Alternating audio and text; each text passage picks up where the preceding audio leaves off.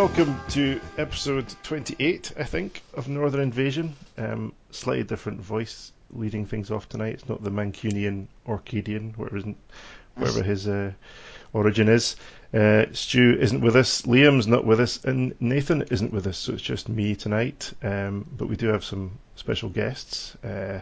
This episode is all about the Six Nations coming up this weekend down in Wales, and we are lucky to have the wonderful poll-winning TO, Mr. Donald Taylor, with us tonight. Hello, Donald. Hey, Scott. How's it going? Not too bad, not too bad. And special guest from the hopefully winning team. We have JP and Lee from Team Scotland. How's it going, guys? Good. Yeah, good. Excellent. All confident. Good, I like it. So we're going to try and keep this fairly tight tonight. We're not particularly good at sticking to time limits, but we're trying to get this one within 90 minutes, so let's see how that goes. So we'll just basically crack straight into it, I think. So obviously we're just going to talk about Six Nations tonight, but as we've got Donal here, and you were on with us before, so but that was a long time ago. That was kind of Facehammer time, I think, wasn't it? So quite a long time ago. A lot's happened since then. Your favourite army has had a lovely book. It has indeed. Yes. How have you been enjoying it? What have you been up to in the last kind of 6 months or whatever it is since we last? Playing it, and then I dropped it for Bobo. It's probably not not ideal. It basically played the same as my previous list, albeit I think slightly worse. And I got really bored, so I moved on to a Monster Mash list, and which was a death-themed Grot army, which I really enjoyed. Yeah, I saw a bit about that. So I played one of your clubmates at Heat 2 in Game 1, who was running the kind of Monster Mash death list. Was it Kieran, is that his name? You mean Kieran Alander, yeah. Yes. So he said he just played you with it, and then he ran the list or something, so you smashed him. Yeah, so I stole it from David Kane in the Northern Irish team. Yeah. And then, like 2 days before, and he was like, you know what, this is way more fun than my 80 skeletons. So he took it, but it wasn't quite the optimized list. Whereas I've completely net listed what David's been running for the last year or so. Cool. And wear that badge with pride. Good. Now, we don't have any net listers here, do we? Nope. I hate netlists. Cool. So the Git book, how do you think it's looking? How do you think it's hanging around in the meta? And do you think it's going to keep reappearing, or? Honestly, I mean, we saw Richie do really well with it Yeah. at Bobo. I actually think it's fine as a list, as a book. The debuff sort of play, I still think is the strongest army. It's hard to finish in 5 games, and over a tournament, it's a lot of work. Like to finish it in 5 rounds and then do 5 games of that. But it's strong enough. I think it kind of broke me when Skaven came along, and Feck not so much, but Skaven especially, just because Skaven does everything that Gits could do, but better and with more and cheaper. So once that kind of came out, I was just like, you know what, I really couldn't be bothered playing this. And thankfully started playing with this sort of Monster Mash list, and it gave me a bit more love for AOS. Cool. I'm sure I'll go back to it, and I think without this silliness of Skaven, it's actually a pretty well-rounded book. Yeah. It got blown out of the water. Yeah, if you take the last 2 books out, or those 2 books out, they're not really the last 2 books anymore, but everything else is kind of not too far apart from each other, I don't think. But no, and the new Sylvaneth stuff doesn't look too strong either. Yeah, some decent changes there maybe, but I've not really absorbed that yet. I think they've taken it offline again. Yeah, somebody's forgot to change that date with iTunes, haven't they? So. Yeah. Good luck to that person on tomorrow morning. Of course, it's still bank holiday, you lot, isn't it? So we don't have bank holiday up here. So I was at work today. Boo. Cool. So, what have you got any tournaments planned, Donald? Are you just on Bobo? Are you planning anything else? Any big ones? No, I've got LGT in a few months, and I might go to an Essex one, depending on permissions. But to be honest, I just don't have I hadn't really signed up for any because I was feeling so down about life and tournaments. And then now I'm slightly more into it. I just haven't really decided what else to go to. Missed out in Facehammer, missed out in a few others. So it just depends on when I can get tickets and what works for schedule wise. Yeah. What about yourselves? What am I thinking? I did Heat 2 and a bunch of the guys did Bobo, but it's really just the Scottish ones, to be honest. Me and Stu, had signed up for this one in Norway, in Tromsø. Whether it's still going to last, we're not booking any flights yet, put it that way. So it's still penciled in. But it was the same weekend as Facehammer, so that was the choice I made at the time, was to try that one instead of going to Facehammer. But it's probably about 3 times as expensive. So. Yeah, I can imagine. Yeah, so I'm not sure yet. I'll see what Stu's thoughts are on it in the next month or so. I'm really tempted just to turn up to Facehammer. Yeah, well, there's always dropouts, right? Yeah, There's always a dropout. Yeah. And there's never enough staff to cover it. So. Yeah, totally. I've kind of got my eye on the Just Play GT in October as well. Quite fancy that. Yeah, I was looking into that, but then I listened to the last podcast where they bitched about me, and I decided not to. Did they? I've never heard that one. Oh, was that the talk about Gits? Yeah, they were like, "Oh, Richie's the best player. Don't know if anyone else who plays Gits." And Richie's now no longer playing them, so it's fine.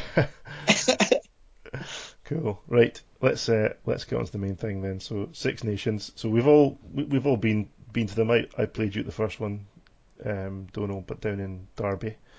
JP, you were there. Lee, you've been to all 2 of them so far, and this will be your 3rd, obviously. So yeah, we're all familiar with it. But to kind of run through it, basically, if you don't know what the Six Nations are, who they are, there's England, Scotland, Ireland, Northern Ireland, Sweden, and Wales, inverted commas. Who are, I don't know if they're more Welsh this year or not. I can't quite work it out. There's a lot of tangential Welsh, so the Welsh whose grandparents are Welsh type thing. Oh well, that's good enough. I mean, we've not got that many legs to stand on, considering the amount of Scottish accents on the call tonight. We've got Agent. You picked the right 2 for Scottish. Yeah. We've got Agent Gannis, who's now operating somewhere near Nottingham. Where are you, Leamington Spa? I told you, someone said they could hear the Scottish in my accent, so that basically counts. Yeah, Donald Trump's part Scottish, isn't he? Or anyway, so. Yeah, I mean, my granddad was Scottish, guys. If you're ever struggling for someone, hey, oh, good, noted. Excellent. We've got our Gits player. That's immediately pushed off the bottom of the list. Yeah. Great. So that's the 6 countries. So year 1 was in England. Year 2 we had it in Stirling last year, and year 3 is now down in Wales. So they kind of won the bid. It was a bit more formal this year after year 1 when Ben Curry just announced it and he was doing it. Year 2, end of year 1, John Harper said, "We'll do it, and we'll do it in a castle." And everyone went, "Yay!" And so we got the bid, and then it ended up being Common Ground Games, not in a castle, but it was still pretty good. But this year there was a bit more work put into it, and countries were made to bid for it, and the captains, I think, all voted, or maybe via the countries. But it was a tight vote. Yeah. Actually, it was, wasn't it? So it was between Sweden and especially with you guys. Yeah, so it was between Sweden and Wales in the end. I think the Ireland's were maybe holding it for next year. Yeah. So Wales won it on, I don't know, was it much by 1 vote in the end? Was it? Yeah. So there's 6 teams that, and then John is the deciding, I guess. Yeah. And so we decided to host it in Wales to give Wales a chance to put together a team. It's trying to encourage things along. And then I decided to TO it so that the Welsh captain could focus on trying to have a team rather than also hosting, because I was worried that they would not be able to do that if they were distracted. Yeah. Take one person out of the pool, wouldn't it? So there we are. So we're going to be at Firestorm, or you're going to be at Firestorm Games come the weekend, which I've not been to, but it predated Element Games, kind of gaming centre, just before. Well, it was around in the kind of 8th edition of Warhammer. I think it kind of appeared. The Firestorm. Yeah, so there used to be an old Firestorm which was on the same road that Firestorm's in, and it was very dank and dodgy, and then they moved to this massive, beautiful warehouse. So it fits well over 100 gamers, like in terms of tables, massive amount of space, kind of similar to Common Ground Games, but just like probably 3 times bigger. Oh, okay. I'd say quite easily 3 times bigger, possibly 4. Wow. So bigger than Element, or I'd say bigger than Element, but I might be biased just because I've seen Element in full capacity and it might skew things. Yeah. But really nice space, and well kept up. The guys down there are really good, just kind of lacking in an AOS scene, so they don't have that Yeah. many events, just Tomlin's events. Yeah, I was trying to think if there's any been there that I can think of. It's just the odd kind of Black Sun guy group events, but I guess they're not even that local to it, are they? They just kind of try and support it. No, but the Cardiff scene for Nights Out and historically for 8th Ed was Yeah, of course. were the best. So I think that's one of the reasons, like going to Metros on a Friday and Saturday night and regretting it. And it's so close to the city centre as well, so it's really easy to stay out. Yeah. Cool. Well, Sounds like Preston. Preston was always a good weekend. Preston, I've never been there. For Warhammer anyway. It used to be great because it's multi-system, so you had different people, all 3 or 4 systems over the weekend. That was a good weekend. All staying in student halls as well. Maximum party. Cool, right, so that's the venue. So the format is a little bit changed from the last few years. Well, it's still the same in that you play one round versus every country, so it's a kind of round robin. And, well, in terms of missions and things, last year was crazy. Last year was just literally a week after AOS 2 dropped, and that kind of caught everyone off guard. It looks like you've just beaten the cut this year as well, despite moving it forward a month. GW are doing their best to try and upset everybody. So, but we have beaten the new handbook, maybe only by a few weeks. So last year was crazy. It was, and we're just talking about it. I kind of forgotten what happened, but it was just the new 6 missions that were played. So probably the first time for some people, and certainly mistakes were made last year. Certainly in the Scotland team, a few guys played the wrong mission, or played it wrongly. I don't even think they even played a mission. It was just they played one of the missions wrong. So anyway, it was all a bit crazy last year. There was all new rules. But the decision was made this year to play it at the end of the life cycle of the handbook, and it's worked out that way, which is good. So it's a nice mature set of missions that everyone's played dozens of times, hopefully. And there shouldn't be any big surprises rather than just coming down to players and lists now. So that's quite good. But in terms of the pack and stuff, so there's a bit more work into it this year as well. So you've done some thinking on combining probably as many of the missions as you can from the 3 handbooks, and squeeze them into the rounds as best you can. And looking at the pack, what you've done, so you've got your rounds 1 to 5. So round 1, for example, just concentrates on 4 missions: Blood and Glory, Escalation, Border War, and 3 Places of Power. So they're all handbook 1, I think, aren't they? Yeah.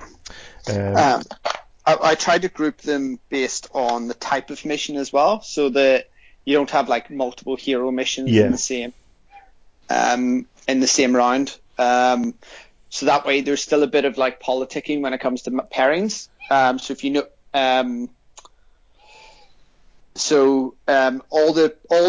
there's 4 scenarios available in each round, and all those are rolled before you start doing the pairing process. So if you've got like something that's good for a hero mission, that's going to skew whether or not you might put that down first. Sure. So that was the logic behind those. So there's teams of 8. We should say that as well, in case folk don't know. So there's teams of 8. So that means there's obviously 8 matches in each round. And for example, round 1 this year is, well, I know it's England v Scotland. I'm not sure the rest of the draw off the top of my head, but so there'll be 8 England v Scotland games paired into 4 missions. So 2 will be playing, I guess, just 2 play each. Then that's the simple way to do it, isn't it? So yeah, so it's a bit more complicated than last year, but it does make a lot of, I quite like it. We've been trialing up here the kind of keeping missions into groups of pools as well, so it's nice to take a little bit of the kind of random side out of it and make it a bit more structured and make it the best test of the countries of each round as best you can, within reason, obviously. So round 1, Blood and Glory Escalation, Border War, 3 Place of Power. Round 2 is going to be Gift from the Heavens, Total Commitment, Better Part of Valor, somewhat controversially, and Total Conquest. So there's some nice ones in there. Round 3, Duality, Battle for the Pass, Star Strike, and Scorched Earth. Round 4, when everyone's hungover, Focal Points, Taken Hold, Knife to the Heart. Ooh, 2 of them together, that's quite interesting. Yeah. And Shifting Objectives. And the final round, when it all be heating up nicely, Places of Arcane Power, Relocation Orb, the second cracker in there, Border War, and Total Commitment is reappeared. So there's 2, Border War's cropped up twice, as has Total Commitment, I think. Is that just the only 2 that have doubled up there? So I think it is. there's 20 different scenarios, and so 2 were used twice. Yeah, that makes sense. So every mission's the getting 2 used, that I that's think good. is the best. Well, is it good? Is it good? I think it's quite good. In retrospect, I think I'd prefer to drop it, but I did make it available to everyone to comment, and they didn't. So well, that's it. I mean, this you should say this is not totally kind of your decision in every aspect. The captains do get a vote on some things, certain decisions anyway. Also, it is a team event, so people know going into these battle plans, like, to put, what kinds of lists they want to be putting forward to them. Obviously, one of the things about like Better Part of Valor in a singles event is you might just rock up and end up in a matchup you can't win, whereas like the captains are a bit more in control of it to some extent in a team event. So. Yeah, so with the pairing process, we won't go into it now because I'll make a complete mess of it if I try and talk through it. But there's ways to control things, put lists down, and try and best match up. And everyone's probably doing a matrix of matchups because all the lists are out now. So everyone's trying to work out strengths and weaknesses and who they like to be paired against. What's good, what's bad, blah blah blah, and mix it all up with the type of mission and the type of list, but also the type of realm because there's tables for them in there as well. So. Each matchups and how does the realms work in it? So you've got all the realms in there, but they've all got a specified spell, command ability, and realmscape. So that takes a little bit of the edge off things. But is it one realm for each pair of kind of matches that are drawn together? So you roll so it'd be one realm for each scenario pair. Yeah. So one captain rolls scenario, the other one rolls realms, and then just combine them. Okay, cool. So yeah, there's plenty of variables there to keep everyone scratching their heads anyway. So there's an awful lot, right? I hope everyone brings down easy ways to play those, but I didn't want to do the full realm spells because I didn't want to see loads of Nagashes. Yeah. I don't know if that was a good or bad decision, post Skaven. I think post Skaven actually it's probably the right decision because Skaven are just going to be stronger. Yeah. And you've not got the mad spells in there, for example. The actually spells Fireball. You haven't got like blades in there or anything stupid. So that should keep things ticking along.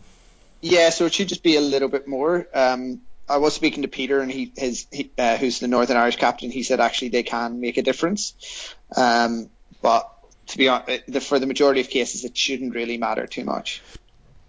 Yeah, you've got your 3-dimensional spreadsheet there, JP. Have you? That's plotting every possibility. Good, just written it all on the sides of a Rubik's cube and just spin it around. Yeah, that's it. Give it to Mike. There you go, Mike. On you go. 4D chess. Yeah, exactly.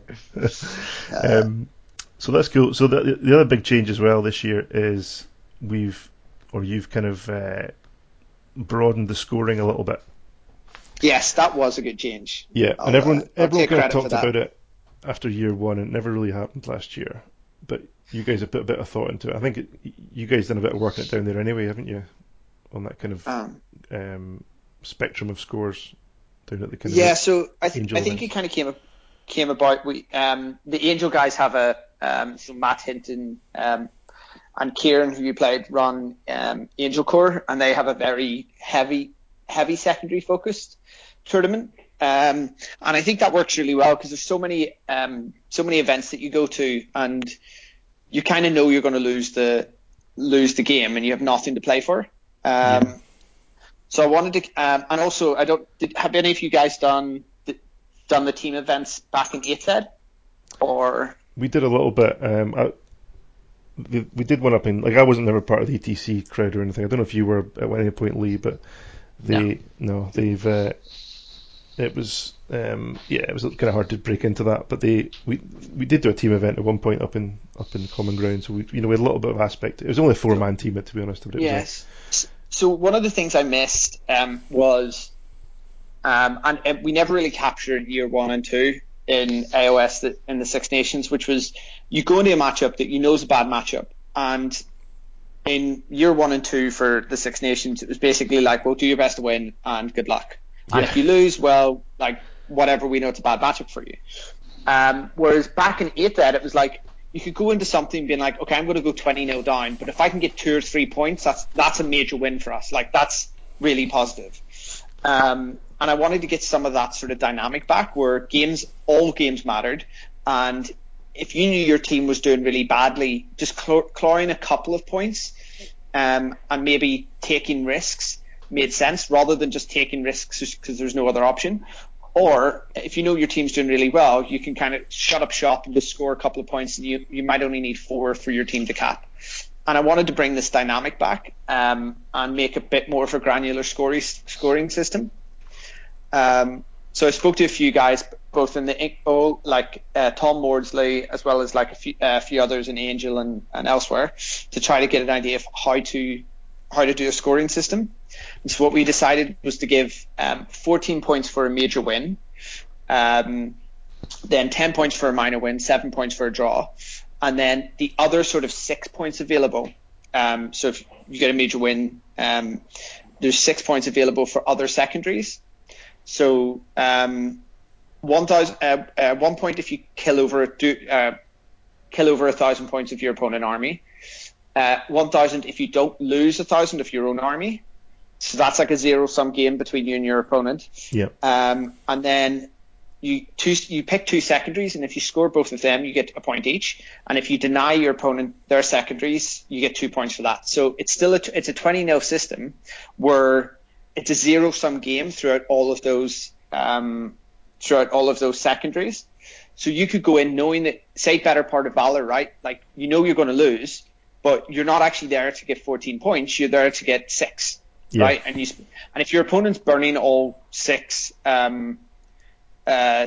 things, it's not over because you can try to you can still try to score the kill points and score other victory points. So that's important. Can I ask a question about that though? Yeah. What happens in the scenarios that instant stop? Do we carry on playing, or do we just have to score the hidden agendas before the game stops? So you'll instant stop, but the only thing that I think instant stops are Blood and Glory. To the Heart, Blood and Glory. Yeah. There's quite a few. But there's nothing that instant stops in turn 1. So if it instant stops in turn 3, that's different. Right. So you have to get your agendas done before turn 3. Yeah. Well, in those scenarios, or don't lose the mission at that point. Yeah, or like on Blood and Glory, you can obviously just hold one of the 4 objectives and still try and score your secondaries, even though I think you still lose the major if they hold. Yes. Yeah. So in those ones, say Better Part of Valor, you could put everything behind 1, let him burn, and then you just play for the victory points.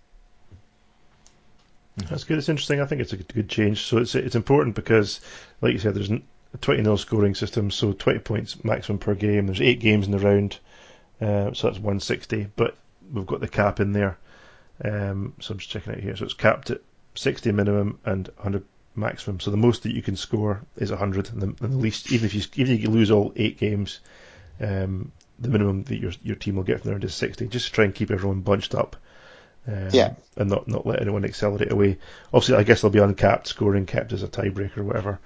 But that's important, obviously, so you can still eke a few points from a losing situation in a matchup that's horrible for you and a mission that's horrible for you, you can still have something to play. You're still for. something to play for, right? And it might be important, for the round, for your team, for the whole event. So it's good. I think it's good. It keeps everyone playing and everyone interested for the whole tournament. So that's good. I don't think we'll have any games where it's like, oh well, it doesn't matter because you're still playing for some points, regardless. Yeah. And those are going to make a difference. So you can still cap if you just get all 8 majors, but that rarely happens anyway. Yeah. And it means that even if you're going in with a loss, getting 4 or 5 points is better than 0. Absolutely. Definitely. So that's good. So that's a nice change. So we'll see how these all pan out.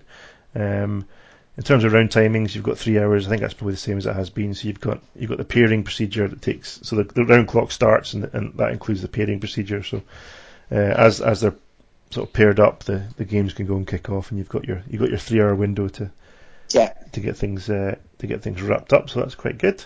That's kind of same. That's really it, isn't it? Oh no, okay. Victory points, tiebreakers.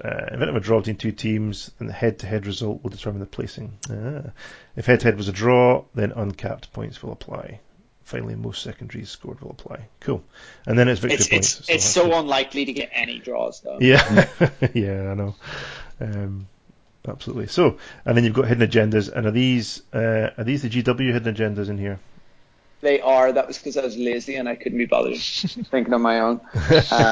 So I came up. I took the killing your opponent's armies. So that's a separate one, and that exists throughout every game. And then I just took the GW ones, which I think it could have been better to make up some of my own, but it's hard coming up with 10 innovative ideas. So yeah, and you can just blame GW if you get any bad. Feedback. So that's what we all do, right? Exactly. Yeah. Cool. So right, that's kind of the pack. That's kind of the format. What we can do now, we're not going to go because we're already sort of half an hour in almost. We're not going to go through every single list. There's obviously 6 teams, 8 players. But just to summarise we'll book a few lists out. But to summarise the kind of Six Nations meta, how would you describe it, Donald? It's the most boring list I've ever seen, guys. I think if I ran this again, I would just ban so much. But it's Skaven, Feck, Marathi. That is the 3 themes that you see throughout every list. So there's 6 Skaven lists. So there's 6 Flesh Eater lists, or I should say Gristlegore lists. There's actually only 5 because Wales didn't take one. Of course, sorry. There's 6 Daughters lists, isn't there? And then 5 Gristlegores. Yeah. That's right. Yeah. And I think the next most common after that Sylvaneth with 4.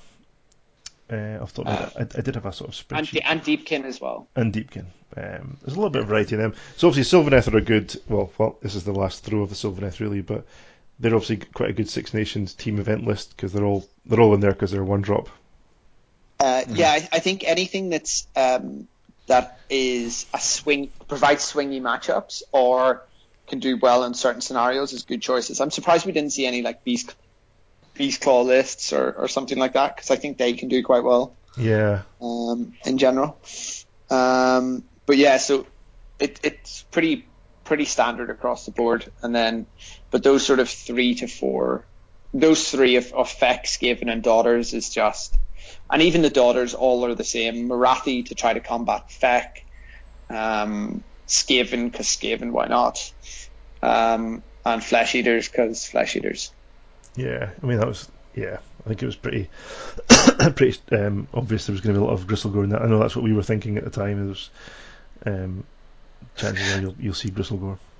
Yeah, it's probably why you don't see any Beastclaw because Gristlegore do Beastclaw better. Yeah. What do you think of them, JP and Lee? How do you any shocks for you guys or?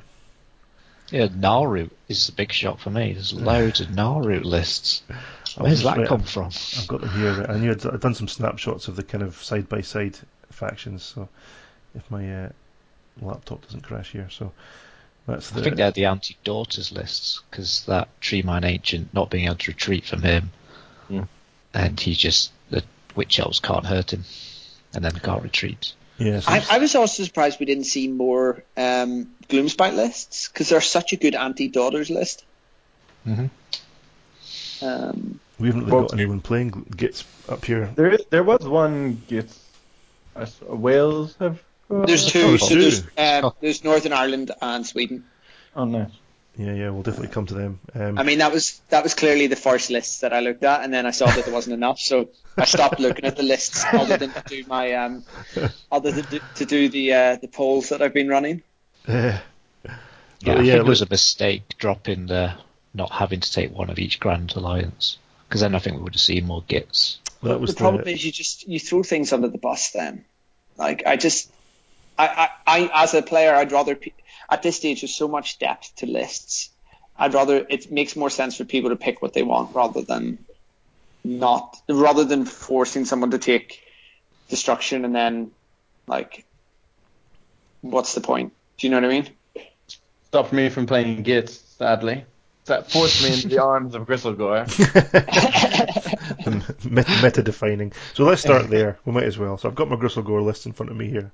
Mm-hmm. So 5 of them: Scotland, Ireland, England, Sweden, and Northern Ireland. Wales were the brave souls who didn't bother with that, but they've kind of got their own Welsh version, haven't they? The kind of Draconis. So the lesser man's Gristlegore. I say that jokingly. I played Adam Kunis, who kind of penned Order Draconis the other day, and not having faction abilities makes them suffer a lot. Okay. Yeah. It was almost last year that was the first time it kind of popped on. I hadn't really seen it in the last Six Nations, but it was kind of maybe just resurfacing then a little bit. But looking at the Gristlegore lists, they're all Ghoul Patrol. They're all kind of what you'd expect. But there's a little bit of variety in them. Some have got double Terrorgeist. There's 2 double Terrorgeists. And then 3 that are Terrorgeist zombie dragons. Some have got 2 Archregents. Some don't. But the biggest meta-defining thing here is the Corpse Cart. Who do we thank for that? Yeah, I mean, I think. Obviously, I'm not going to take credit for including the Corpse Cart because I'm sure it's a reasonably independent evolution. But no, it's yours. You've TM'd it. That's how it works, JP. It's just like you have so many casts in the standard Gristlegore list because both your mounted heroes have pretty good War Scroll spells. You're bringing some endless spells. You've obviously got the Archregent who's casting, D3 attacks, and another Archregent who also is casting 2 spells. And that +1 really does add up,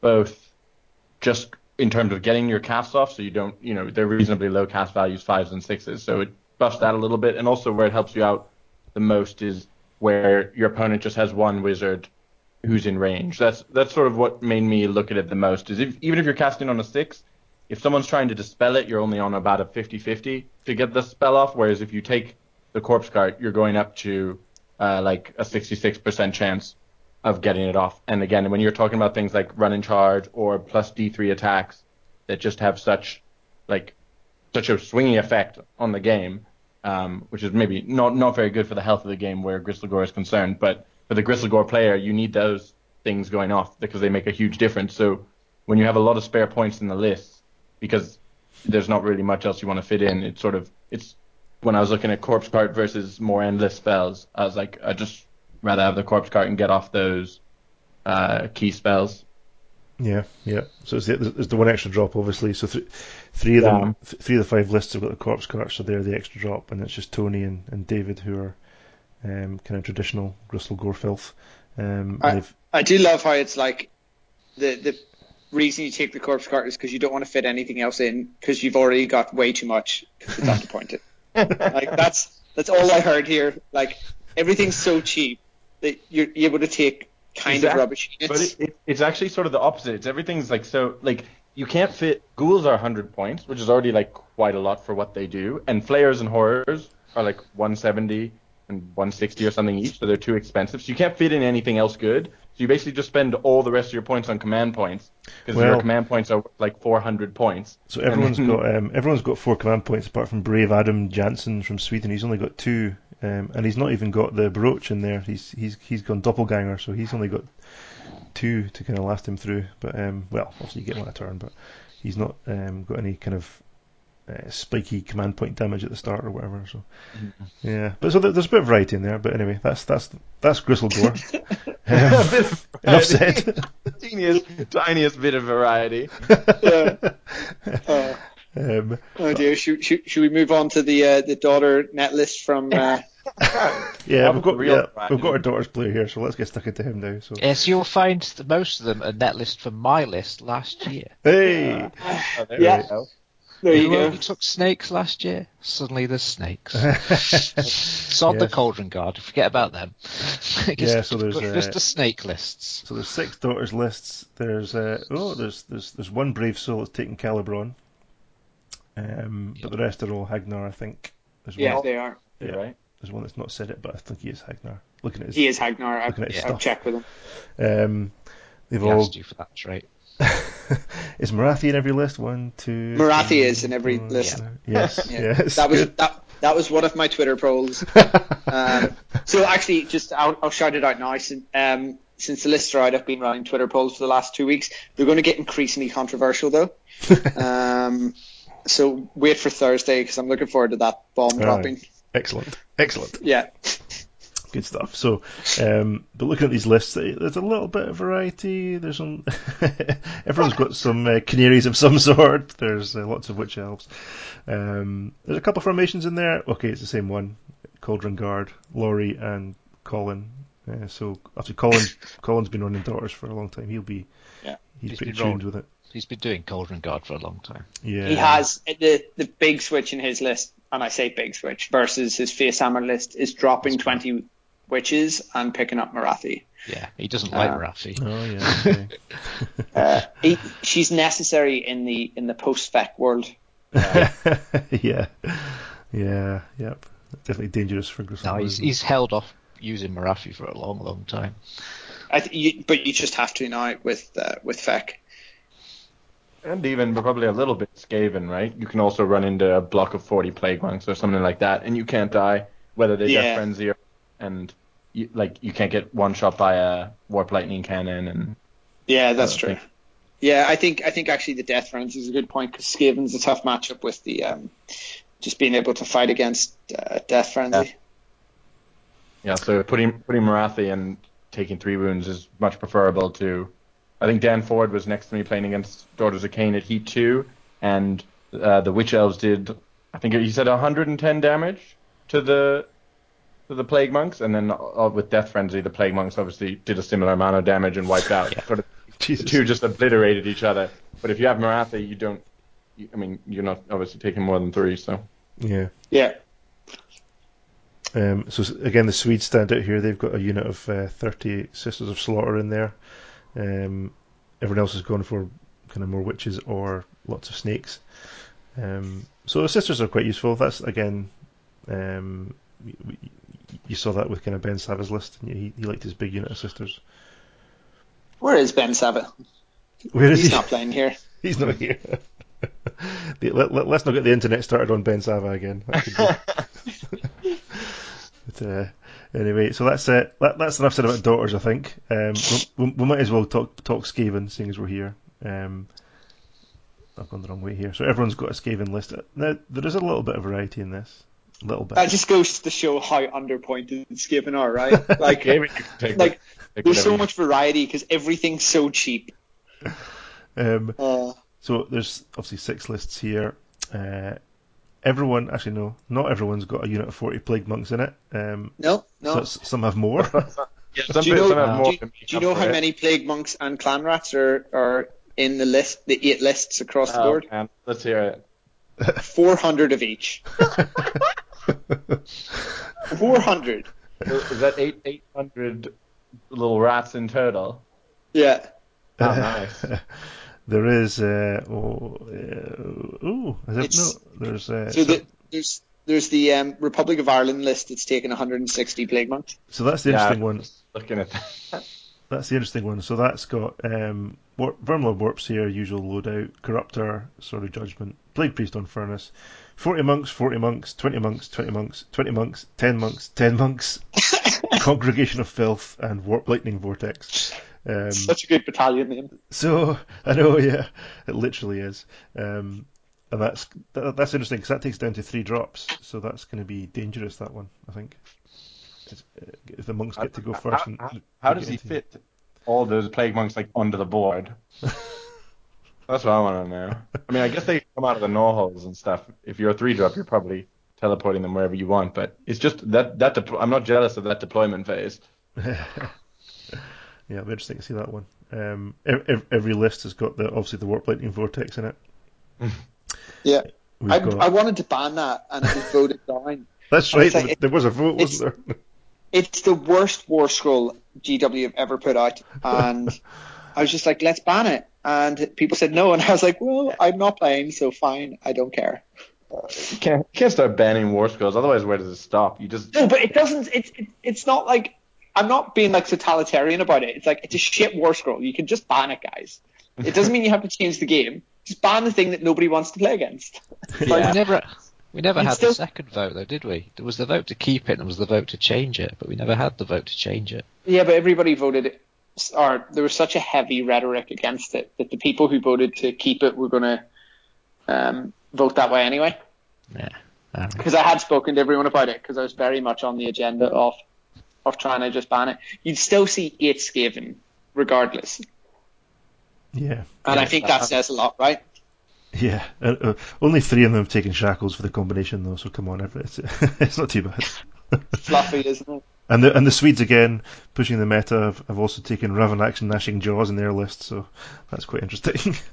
The Swedes are amazing. I think they're my favorite team, because they always just play, this is what we like. Yeah, they're always interesting. They did really well last year, but I don't know.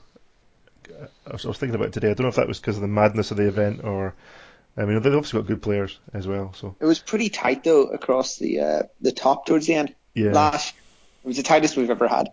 Yeah. Out of the 2 years.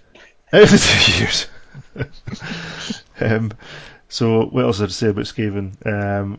Yeah, they've all got. I like actually the Northern Irish list in the sense of it has 9 Storm Vermin, so it's a lot of points in one unit. Storm Fiends, yeah. That's one of the biggest differences there, isn't it? They've, yeah. I don't know what that. They are nasty. They are super nasty, and you don't see them that much because everything else in Skaven is also nasty. Get a bombardier on them, and just go. Yeah. That'll be you do not want to be double turned by that list. Yeah. There'll be nothing left. And they've got the one scroll in there that's not in the others is the Deathmaster. What's the Deathmaster do? He's the kind of assassin guy, isn't he? Yeah. Oh yeah. And he's got the gnaw bomb, which sounds a bit nasty. I don't have that in front of me, unfortunately. Hang on, I've lost my phone. It's going to be one of those really good podcast moments where people are just trying to find the War Scroll. Find what he's doing. One person stopped net listing and the whole podcast grinds to a halt.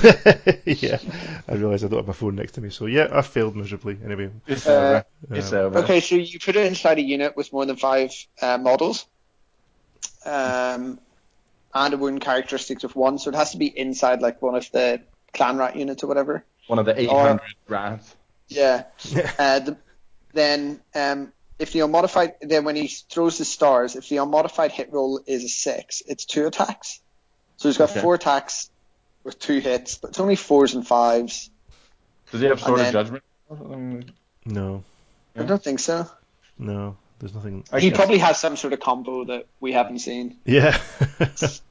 Good luck, guys. I'll be doing a Warp Lightning Vortex social media stream of just like, what's stuck here this round. How many turns? I think I was, when it first came out, I was looking at stuff for like gits, like you could get hit by a turn 1 and literally not get out of it for the rest of it, like unless you get Hand of Gorked out of the range of it, you literally physically can't escape it for 5 turns of movement. Yeah, it's honestly, it's the reason I stopped playing Gits. It's such a horrible scroll. I was just like, cool guys, I'm gonna go away. But anyway. So yeah, I think those lists are pretty similar.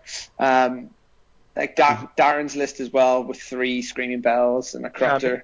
I'm interested with 3 bells because again, I was talking to Dan Ford and he was like, I drop some of the bells when we're not playing in realms because obviously you don't get as many spells and stuff. And I was talking to Phil McGuinness who played went 5-0 with Skaven at Bobo and finished 4th, and he was saying one of the things when you have these bells is you need to leave 10 models within 6 inches of them if you want to move them in the movement phase, and when you've got 3 that can maybe be a bit fiddly, like always leaving the models back and to keep moving them. I mean, obviously he's got a lot of clan rats going spare, but I mean also you maybe want your clan rats in front of your plague monks and screening it. So again, you have to be, I mean, he's obviously a good player. You have to be clever with his deployment, keeping like so with so many bodies and keeping them like both being able to fight and to be able to push the various bells around.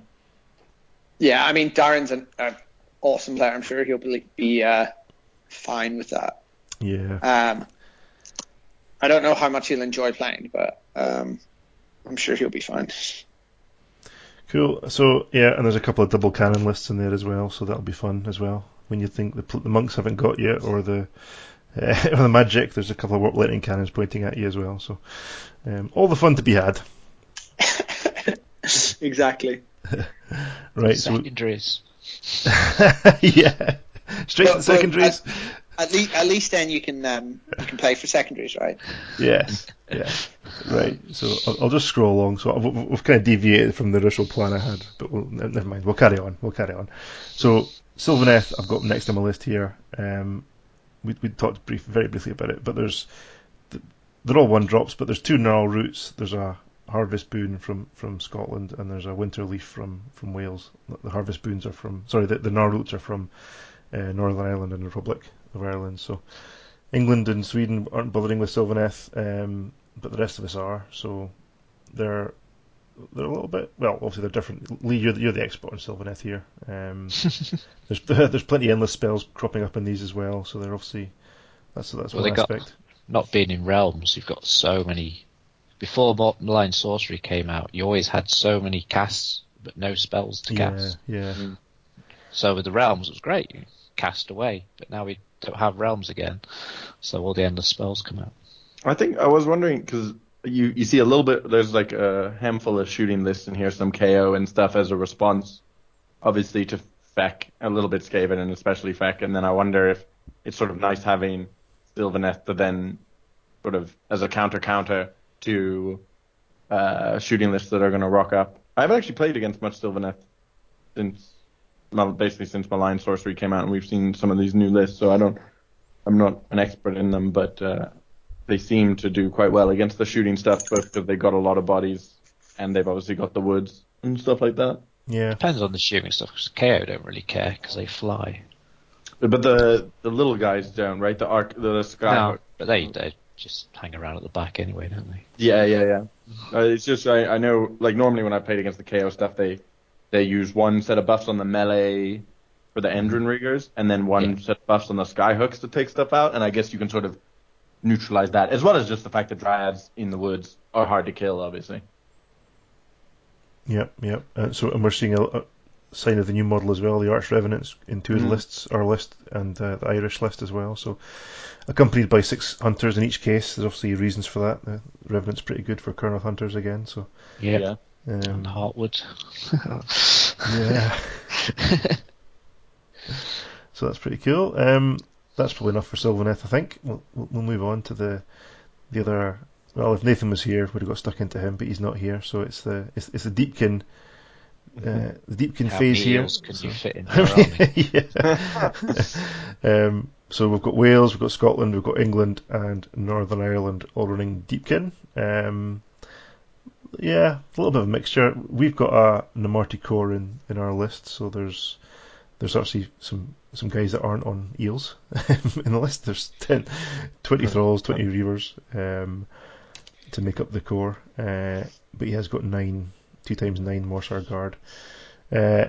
Wales have got 3 times 6. England have got 2 times 9, a 6, and 2 times 3. Oh, actually 2 times 3 is the Ishleah. 3 other defensive eels, yeah. The defensive eels. So that's Les, and Northern Ireland have got a unit of 12, 2 units of 6. So yeah, plenty of eels if you like playing against the eels, which I don't. Not really. No.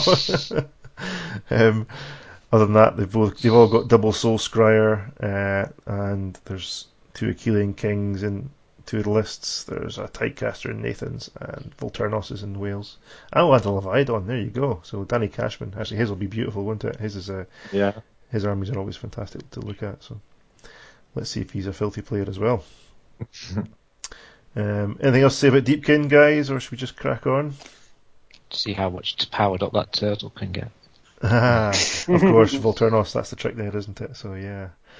We had some stories about that up here, didn't we, for one of the events? That was Matt. Yeah. He was getting plus 9 or something in attacks, but actually he's starting with 0 command points, so he's not got super powered up. But anyway, does he have the brooch? He does not have the brooch. He has the Cloud of Midnight. Well, he doesn't spend any, does he, to regenerate? So I suppose at the turn 3 he does.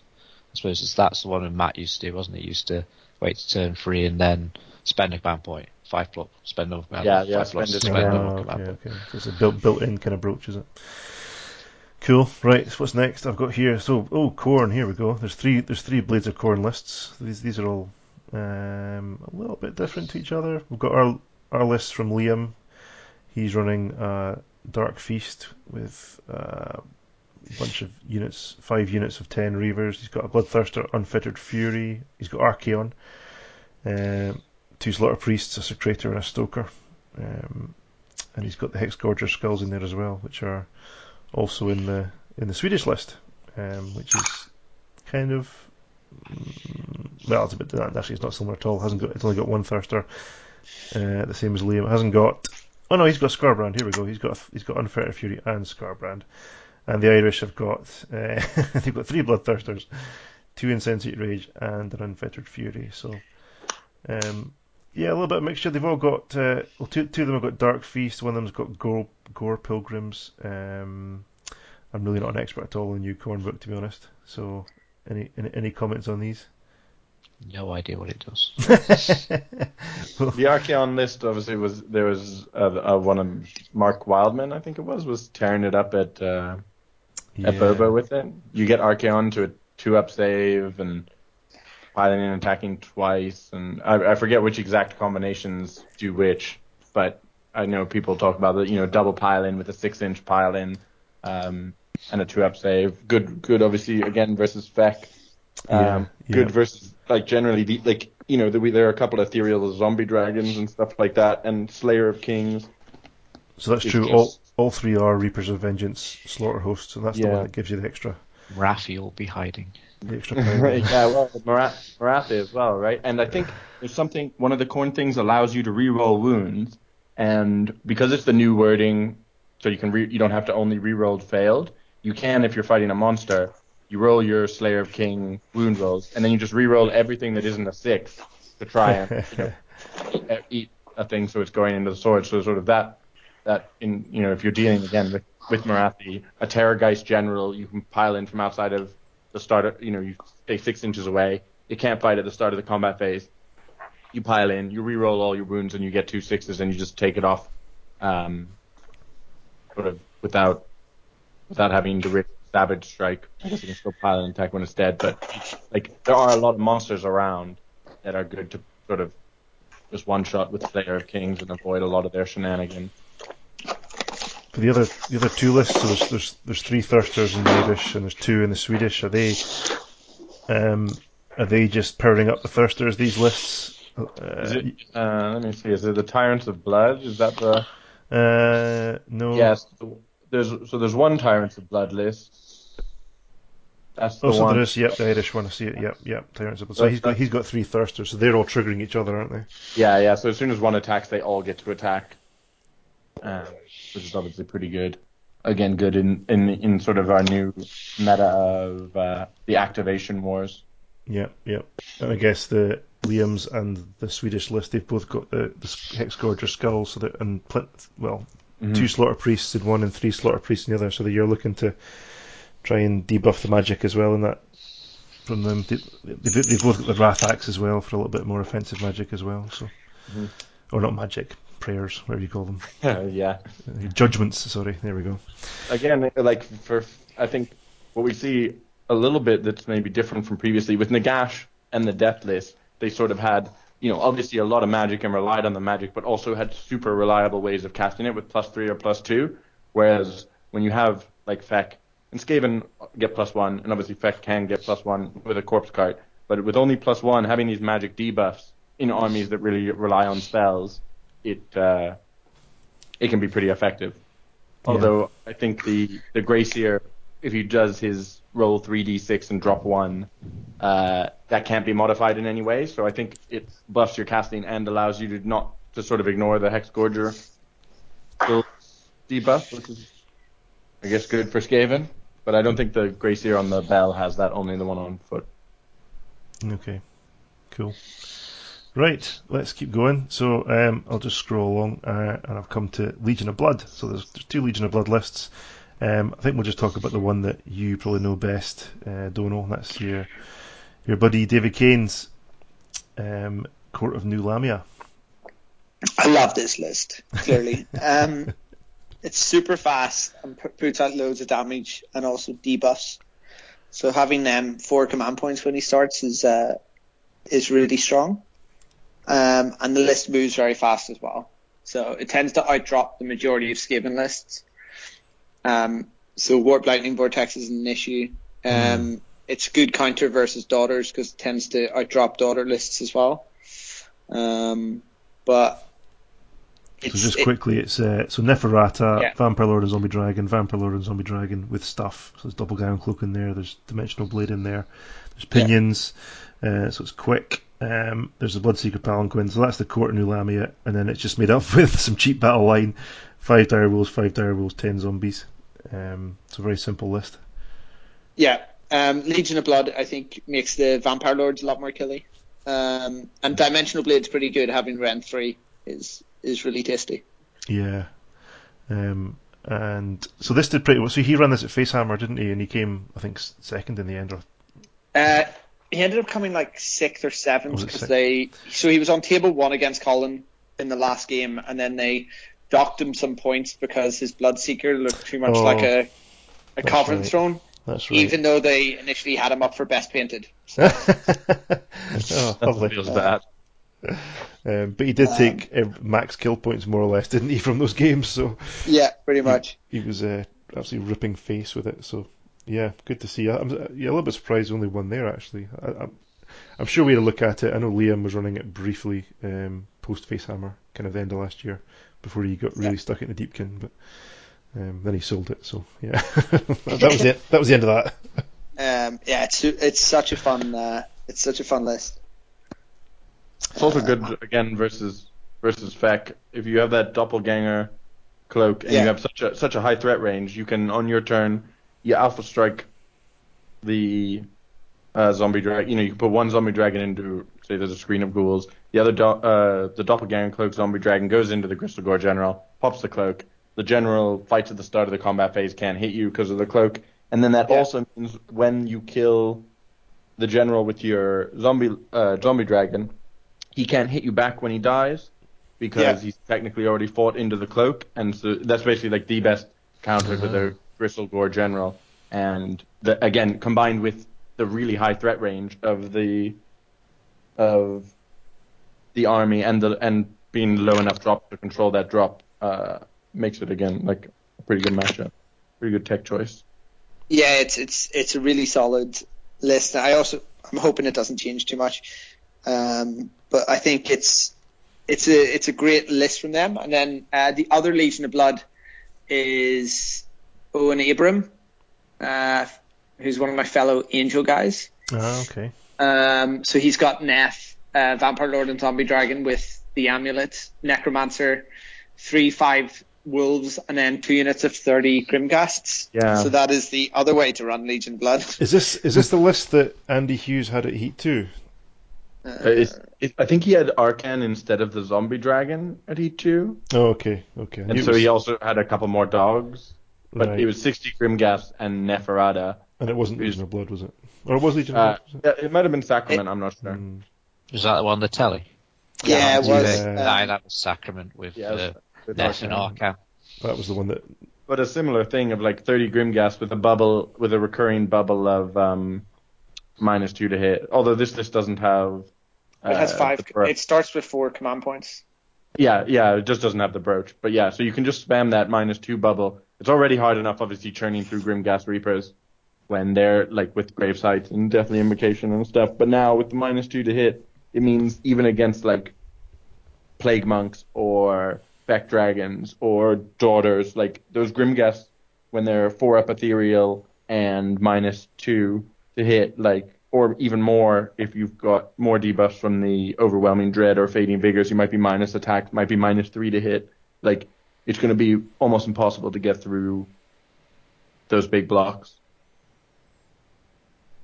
Yeah, it's going to be rough. And then even then, you still need to kill Neff to stop Yeah, them to coming stop back. them coming back. Yeah, exactly.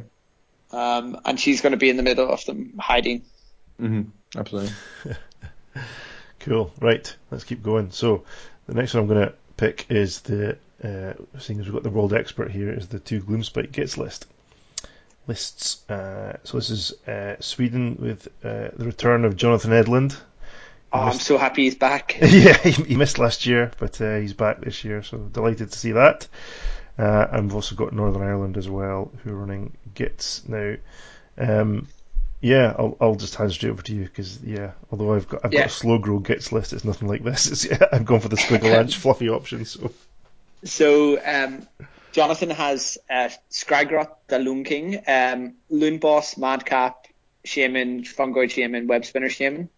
So then 60 Stabbers, 20 Shooters, 6 Squigs, and then 5 Spore Fanatics, 10 Loon Smashes, 6 Snufflers, and 10 Boyne Grots. So it's quite a low model army, relatively, for Grots. And then a bunch of endless spells. So Pendulums, Portal, Palisade, Moon, Scuttle-Tide. And I think his plan is just spamming out. The only thing he doesn't have, which I think would have been better, is having Geminids in there. But his list is pretty solid. He's got -1 to hit from this Web Spinner. He's just going to pile out a bunch of endless spells and then really force his opponent to come to him. I played against a similar thing list to this at Bobo, and the amount of just mortal wounds that are coming out from the endless spells is just, as you say, like he forced me to come to him. He's in his half of the deployment zone, and then you're just getting run over by these endless spells, and he doesn't care when they hit a block of stabbers or some squigs. You know, that's all expendable wounds, whereas any wounds you're taking off these dragons that are everywhere, or ethereal dragons, like, is obviously super valuable. Yeah, I think he lacks the bodies for proper screening. And then the Loon Boss is there with a miasmic blade, so I have no idea what that does. No, I was going to say, what the hell does that do? -1 to hit. Okay. Well, even more, there you go. Yeah, that for me is the controversial choice, but I think the endless spell spam is a really fun way to play, and I think he'll really enjoy playing it. And then Neil from the Northern Irish team has Skragrot, Mangler Squig Boss, 2 Fungoids, and then another Web Spinner with Sneaky Distraction. So you're seeing Sneaky Distraction come up a lot in Gits lists these days to provide another -1 to hit the bubble. Then 2 units of 40 Stabbers, 20 Shooters, 10 Boyne Grots, 6 Snufflers, and 5 Fanatics. And then some more endless spells. So it's quite common these days, just piling endless spells into the Gloomspite list. Why do you think we don't see the mushroom endless spell? I think when the book came out, everyone seemed to be getting a lot of miles. Goblins too. I think the mushroom's still really solid in the singles. I think here, the only, you can just not place it into, don't place it into horde matchups, because you know the hordes are going to be Sisters, Skaven, and Skaven, right? Like those two. Yeah. Against Skaven, they care less about the bodies than you do, and against witches and daughters, it is still a good choice, but it's only really against them. Mm-hmm. So I think that's probably why you don't see them as much. Fair play. Because looking at anything else, would you care about the mushroom in any of these other that you're playing against? Yeah. You're better trying to win the magic phase with the moon, Scuttle Tide, Palisade. Like all these are really important ways to kind of combat that. Yeah. Yeah, it's really really interesting seeing all these lists with more endless spells popping up. You know, there's these ones, but there's the ones that you'd maybe more visible at the top end with the Skaven kind of multiple Vermin Lord filth with. I don't know how many spells they put in it, but there's loads. The Tom Maudsley TM build. Yeah. Because for a while you basically saw no predatory spells. I saw a lot of games also where people would take Geminids and never cast them because there was just not a good time where you weren't about to get hit back with them. And then I think it's cool that we've seen this evolution of Tzeentch and Skaven and Gith just bringing in these 6, 7, 8. I played against a Gristlegore list with 8 endless spells. Really? Gristlegore? At Bobo, yeah. I mean, we talked about it, and I told him not to bring Purple Sun and to bring the Corpse Cart instead. And he said the only time he managed to cast Purple Sun, his opponent moved it and killed both his Archregents with it. But again, it just with so many of them, it killed just one of my dragons in one turn because that was with a 6 or something on the pendulum, but the pendulum's almost always going off twice. You're dropping it on whatever you want to hit, and then the turn changes, and then it hits them again. Obviously, if you're going second, and so that's 2d6 mortal wounds a lot of the time, and then you just throw on 3 or 4 other endless spells again that are right next to something, so that whoever moves them, it's going to hit the unit you want, and it's a pretty good way to nuke stuff. Yeah, so we'll just segue nicely into the Tzeentch then, because that was one I was wanting to talk about as well. Was Mick Wendell's Disciples of Tzeentch list, which is again something we've not seen for a little while, is the Change Host. So he's got Lord of Change, Magical Supremacy trait, which is normal. He's got other stuff, blah blah. Herald of Tzeentch, Blue Scribes, 3x10 pink horrors for battle line, 10 blues, and then 2x3 screamers. The Change Host, and then he's got again 1, 2, 3, 4, 7 endless spells. So Pendulum, Balewind, Geminids, Palisade, Shackles, Gravetide, and the Spell Portal. So that's bang on 2k, 1 command point. So yeah, I mean this is obviously a magic list, but it doesn't have the kind of combat punch like Skaven does. The Vermin Lords I suppose have got a bit of punch. The Gloomspite doesn't have really much combat. It's all just about, like you say, holding back, debuffing. What does the Tzeentch do?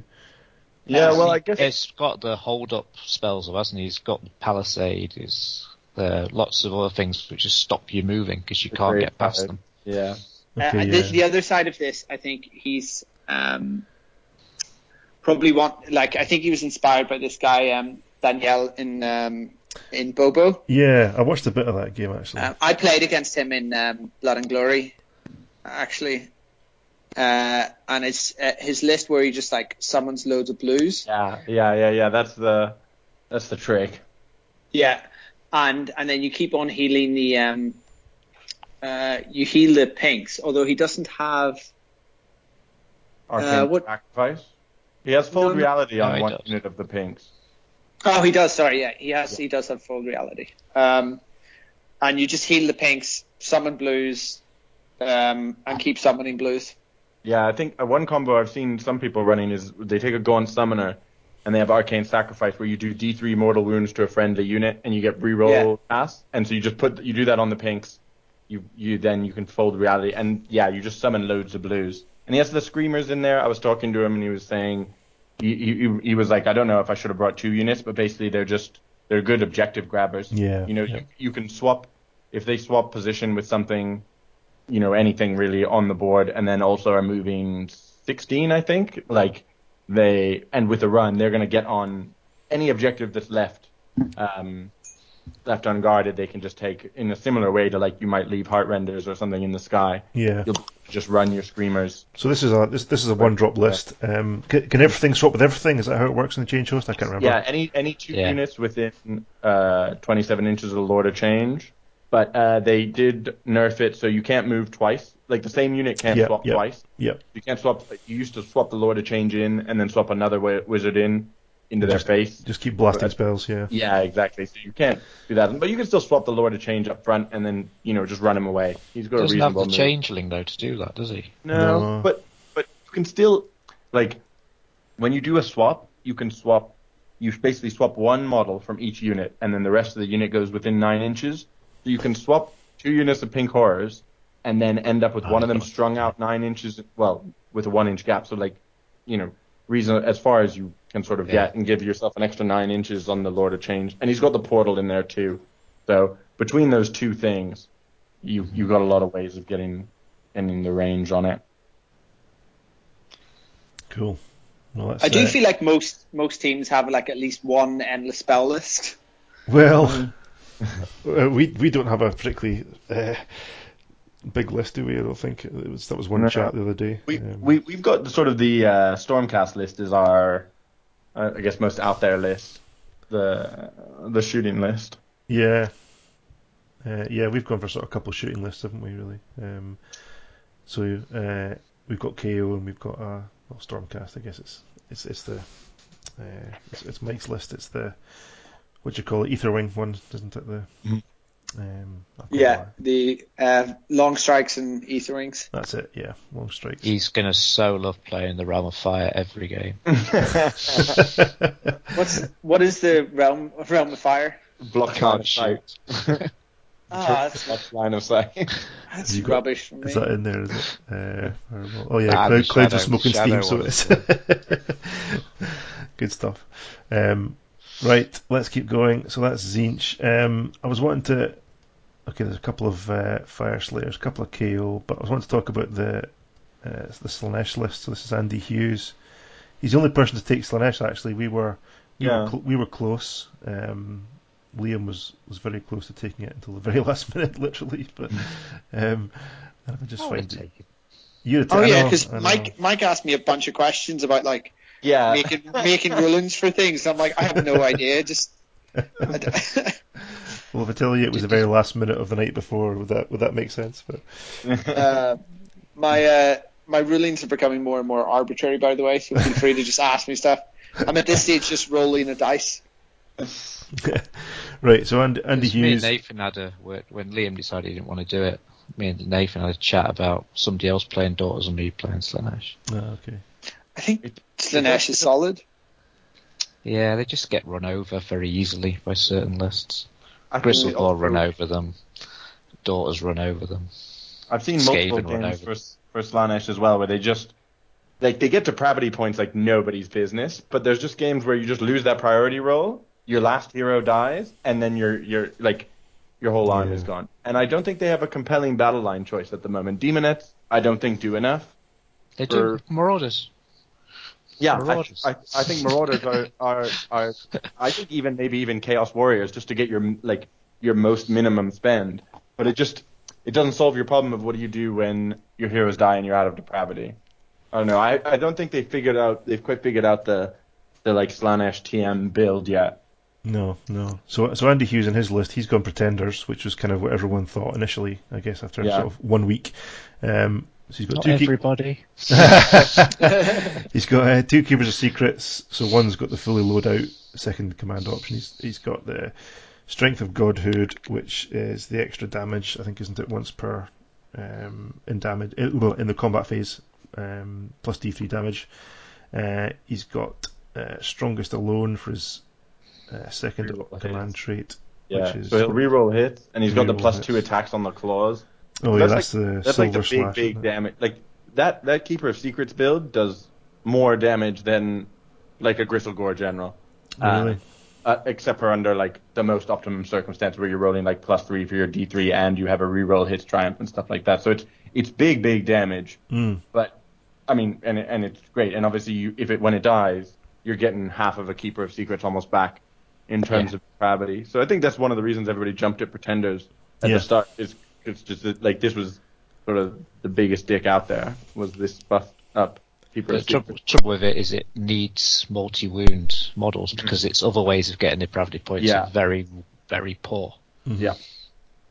So he's got a second keeper, which is pretty bare. It's got well, nothing really. It needs a cloak. He's got the epitome or epitome. How do we pronounce that these days? Epitome. Epitome. There we go. Which you'll see in most lists, I think. He's got one in Rapturous with a brooch, so he's regenerating CPs. Yeah, because 2 keepers go through command points like nobody's business. Yeah, so you're tapping through their command ability, the extra attacking one. He's got 2 units of 30 demonettes and 10 demonettes. That's his battle line. That's also the formation, the Epicurean Revelers, which brings him down to, what's that, 1, 2, 3, 4, 5 drops. Yeah. Couple of command points. So, what do you think? Okay. Pretty good. He's a good player, Andy. Yeah, and it's a good list. Like, it does. I think Epitome plus Enrapturous is like great anti-magic. I've played against it before, and it's like, I think the numbers are it's better at dispelling than Nagash is. So obviously it's not 8 spells, but when you have to reroll all your successful casts, and then the ones that do go through, the Epitome's rerolling Veiled Unbinds. Again, if you're playing Feck and you're hoping to get off like plus D3 attacks or any of these spells, you sort of can't. So that's a good part of it. The team environment, they can tailor to a certain degree who it goes up against, so it doesn't get run over completely. Do you think it's a good counter list to the endless spell spams? I guess. I mean, it's like, you'll be able to stop 2 of them, and maybe plus some more from the rerolls. But I think it's a list that sometimes you'll just be able to roll over your opponent. You'll be able to get both your Keeper of Secrets in and your Demonettes on their long charges. You'll run in, you'll make everything attack last, you'll kill it all, you'll win the priority for the next turn, and you'll summon stuff and kill everything and just absolutely roll your opponent. And then there'll be other games where you fail some key charges, you get double turned, you lose all your heroes. Or you roll that 1 for the diversion. Yeah, you roll a 1 on your diversion for a Keeper of Secrets, and it just instantly explodes. And so I think it's quite cool. It's high damage and it's fragile. It's probably in a better point of balance for compared to Crystal Gore or other things like that in terms of what the game should look like. But interested to see how it does. Hopefully he'll enjoy it more than his Fire Slayers at Bobo. Do you not enjoy that? No, I think he just decided to enjoy tequila instead. There's some great photos of him where people wanted to start playing Buckaroo on while he slept during Game 4. It's very entertaining. What could go wrong in Cardiff? What could go wrong? Exactly. Right. Sorry there, actually. Did we already talk about Fire Stars? No. Not yet. Not yet. Sorry. I don't want to jump ahead of the official agenda. Oh, never mind the official agenda. I've gone random here. So, gone rogue. I've gone rogue. Yeah, Stu's not here to keep control, so fuck it. Right, next one we'll talk about, and we're running out of time a little bit, so I'm going to do 1 or 2 more. So we'll pick on Byron Ord's Bone Splitters from England. So obviously Team England are very strong. Probably the best bunch of players there on paper. Who knows? Certainly a strong team. They're top 5. They're a team, guys. They're a team. Yeah, the best of the English teams. I wish there's 2, but so Byron's got Bone Splitters. He has Savage Big Boss, Squirmy Warpaint, and Gordon's Coronet, which I had to actually look up today properly to see what it did. He's got 2 Miniette Weird Knobs, one with Hand of Gork or Mork, and he's got the brooch as well, and one's got Brutal Beast Spirit spell. He's got Wergog Prophet. He's got 30 Error Boys, and then 2 times 10 Savage Aurochs. That's in the Cunning Ruck, but also importantly, it's in the Bone Grinds War Clan, which he's got Cogs as well. So this makes it a 1-drop list, which if that doesn't catch you out, make sure everyone sees that. Obviously the Ruck we've seen that before. We know what it does with other boys and the big boss. But this is a one drop list. It's got cogs. It's got 3 command points, so it's pretty nasty. What do we think of this one? Yeah, I mean, Cogs I think work in the hero phase. Yes, they do. They just add 2 to your move.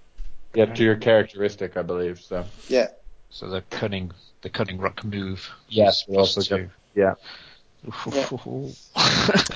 That's got some range on it. Yeah, So I think we were like, it's a pretty big. It's a great bully list Yeah. for teams. Like, I'm surprised we didn't see more cunning rocks for that reason. We talked about it, but I mean, Rolling the dice. Yeah, exactly. Guys, just don't let him use the dice app and make sure he gets to turn 5. And Well, if only with Tio here, we could ask him. Yeah, if you don't want to use a dice app, you don't have to. There we go. There you go. That's the way to play it. Complain that he's slow playing. Make him roll it. Yeah. He's a fit man. He can do it. Yeah.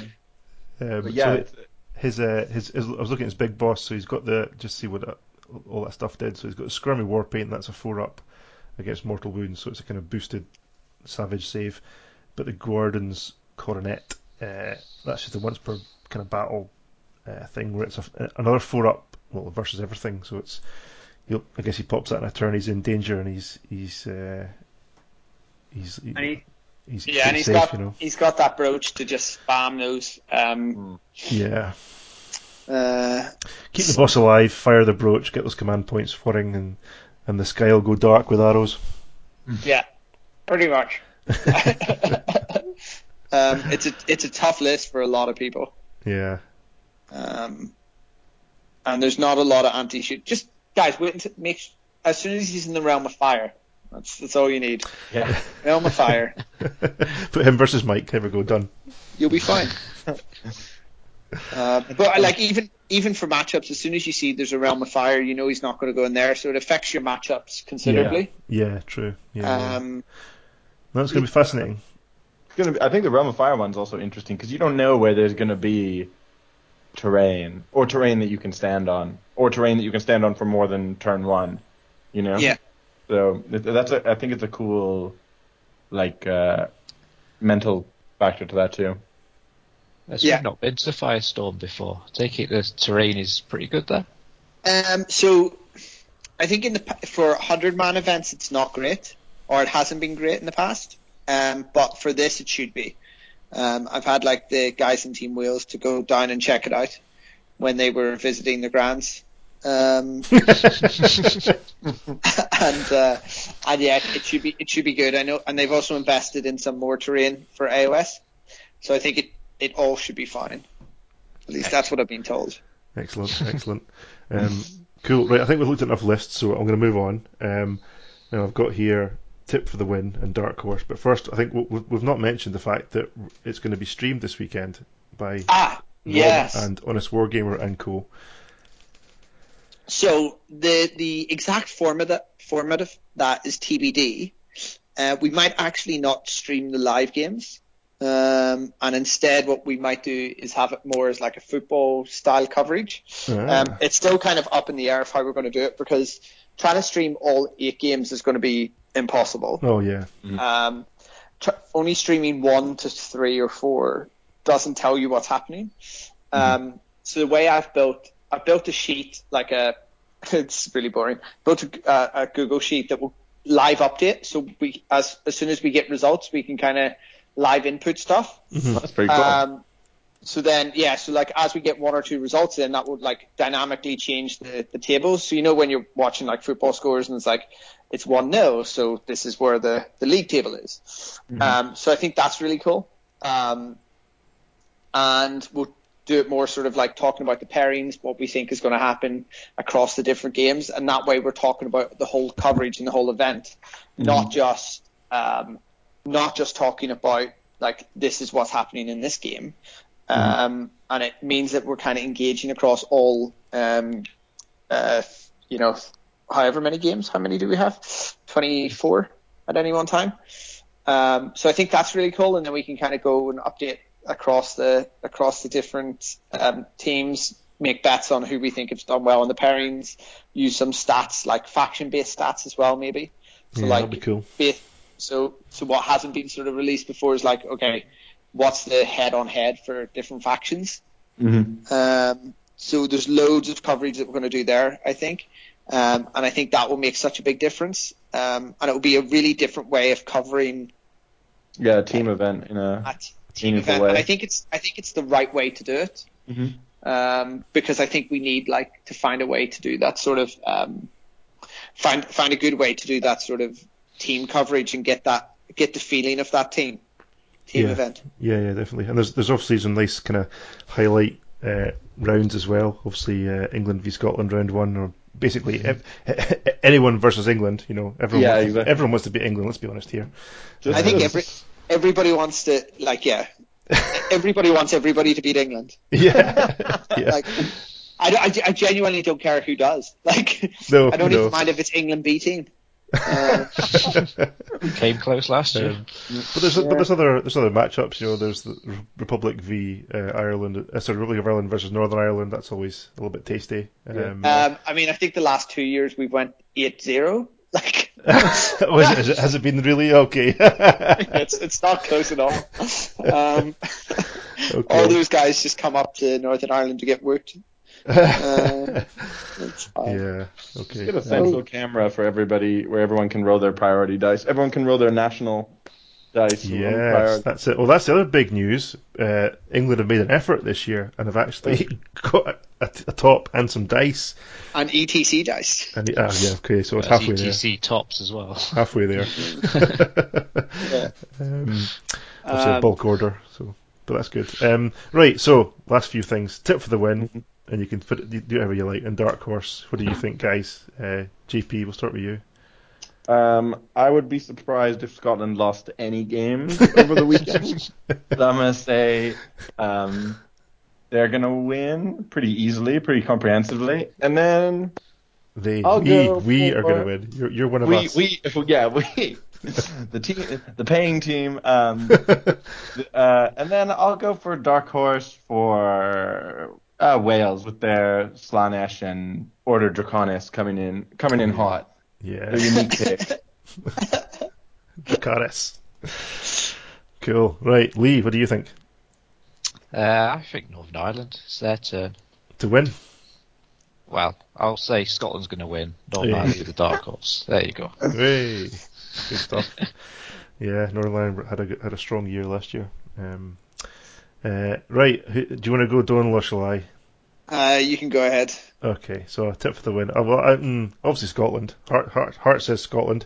Head says top three of, in no particular order, England, Scotland, and Northern Ireland, I think. And not just because of company here. I think there's some strong players, strong list in Northern Ireland, and probably some that I don't even know properly. I was going to talk. I'll just close the thing down. I mean, there must be a good list. There must be a good team because Dean's not here this year. Who's that? It is a generally good team. I mean, most of the Northern Irish guys have been around for a while, right? They had to make do with Neil instead of me for the gets, which obviously is the wrong decision. But I think the Northern Irish guys could do well. I think their lists sit well with the meta for the other stuff. So the shooty Stormcast, Kane's list, and the Gits list all have a role to play. And then you guys obviously have some strong players, and then we just ignore England. Anyone but England. That's it, exactly. Anyone but England. Yeah. We're good sports, aren't we? Yes. Unfortunately, nobody from England could join us tonight to argue their corner, but because they weren't invited. Because they weren't asked. So yes, good. And then, who do you think from Team Wales will be playing for England next year? Let's have a look. Who have we got here? Well, it's got to be Andy Hughes. Andy Hughes can't be Welsh, is he? He's got a kind of Welsh name. I don't know. Alex Bruce, there we go. This is the one list. So Stu played him at Bobo, and this is the one list. I think I have no idea what this does. The kind of mad order soup stuff. I hate soup lists, so there we go. So I'm just going to. I love that list. Yeah. You get +4 on the move for the flying stuff, so the Griffin's really fast. +2 with the Arkana company. Basically, Tempest Eye gives plus to movement in the first turn. Oh, okay. So it's quite offensive listing. Yeah, it's a good list. But I don't think Alex is. Maybe he is Welsh. Actually, I don't want to comment. he also had a few tequilas or something during Bobo, so I'm not sure we saw the best of him there. It's a reoccurring theme. Yeah. Goes with territory. Cool. So there we go. So Scotland are going to win. We're all in consensus there. Don't know. Yeah. Good. Yes. Well, Scotland or Northern Ireland, I'd be happy with anyone. But yes, we certainly would. I think we'd be happy with that. Listen, if it was Sweden, Wales, and Republic of Ireland in the top 3, I'd also be happy. Indeed. Good stuff. Right. So we voted. So. Right. Well, cool. That's probably about us. Any other business? Anything we've missed? I don't think so. It's this weekend. If you want to follow on Twitter, so we've talked a lot about lists. I was going to say this as well, and the pack. And if you want links to both those documents, Dono's running the AOS 6 Twitter account on Twitter, obviously. So this is at AOS 6, all one word. And you'll find the spelling of 6 SI. Yeah, X, not the number. No, at AOS SIX. And you'll find all those lovely Twitter polls that have been out there, and there's more to come, we hear, so that's also good. We love a good Twitter poll. And that's they'll only get more controversial, but feel free to message me if you can think of better ones than what I have planned. As long as there's lots of anti-English, we'll be happy. How many sports votes will England get? How many Twitter polls will Harper lose? I can't believe he lost that, I genuinely can't. I thought he was going to smash it. He's going to mobilise his army of followers. At least Curry didn't win.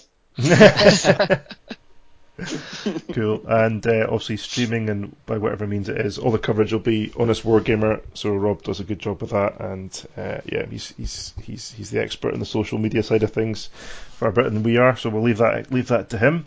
Other than that, look to Twitter. I would remind or suggest people follow AOS 6 over the weekend, because we'll be live streaming through that as well. So on top of the sort of coverage from Rob, we'll do like short videos.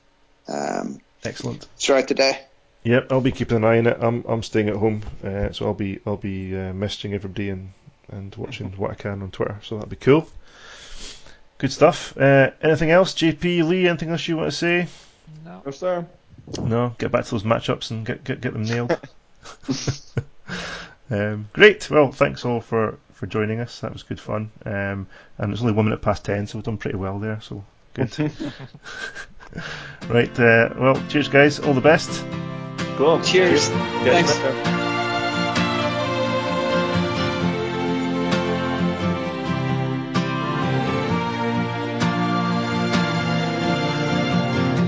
So long, go on and do your best. Let all friends have whiskey on its breath. The world may not be shaken yet, but you might prove them wrong. Even long shots make it.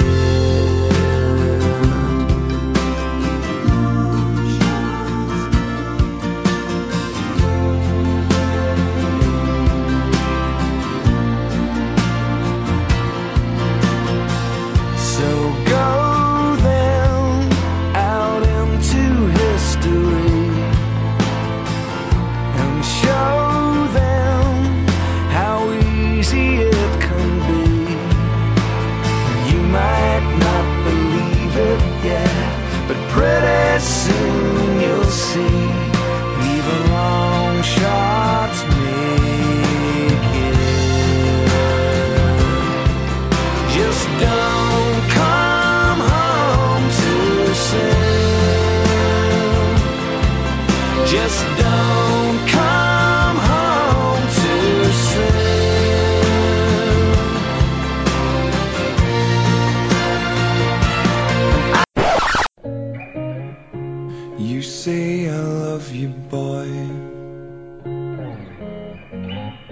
but I know you lie. I trust you all the same. I don't know why.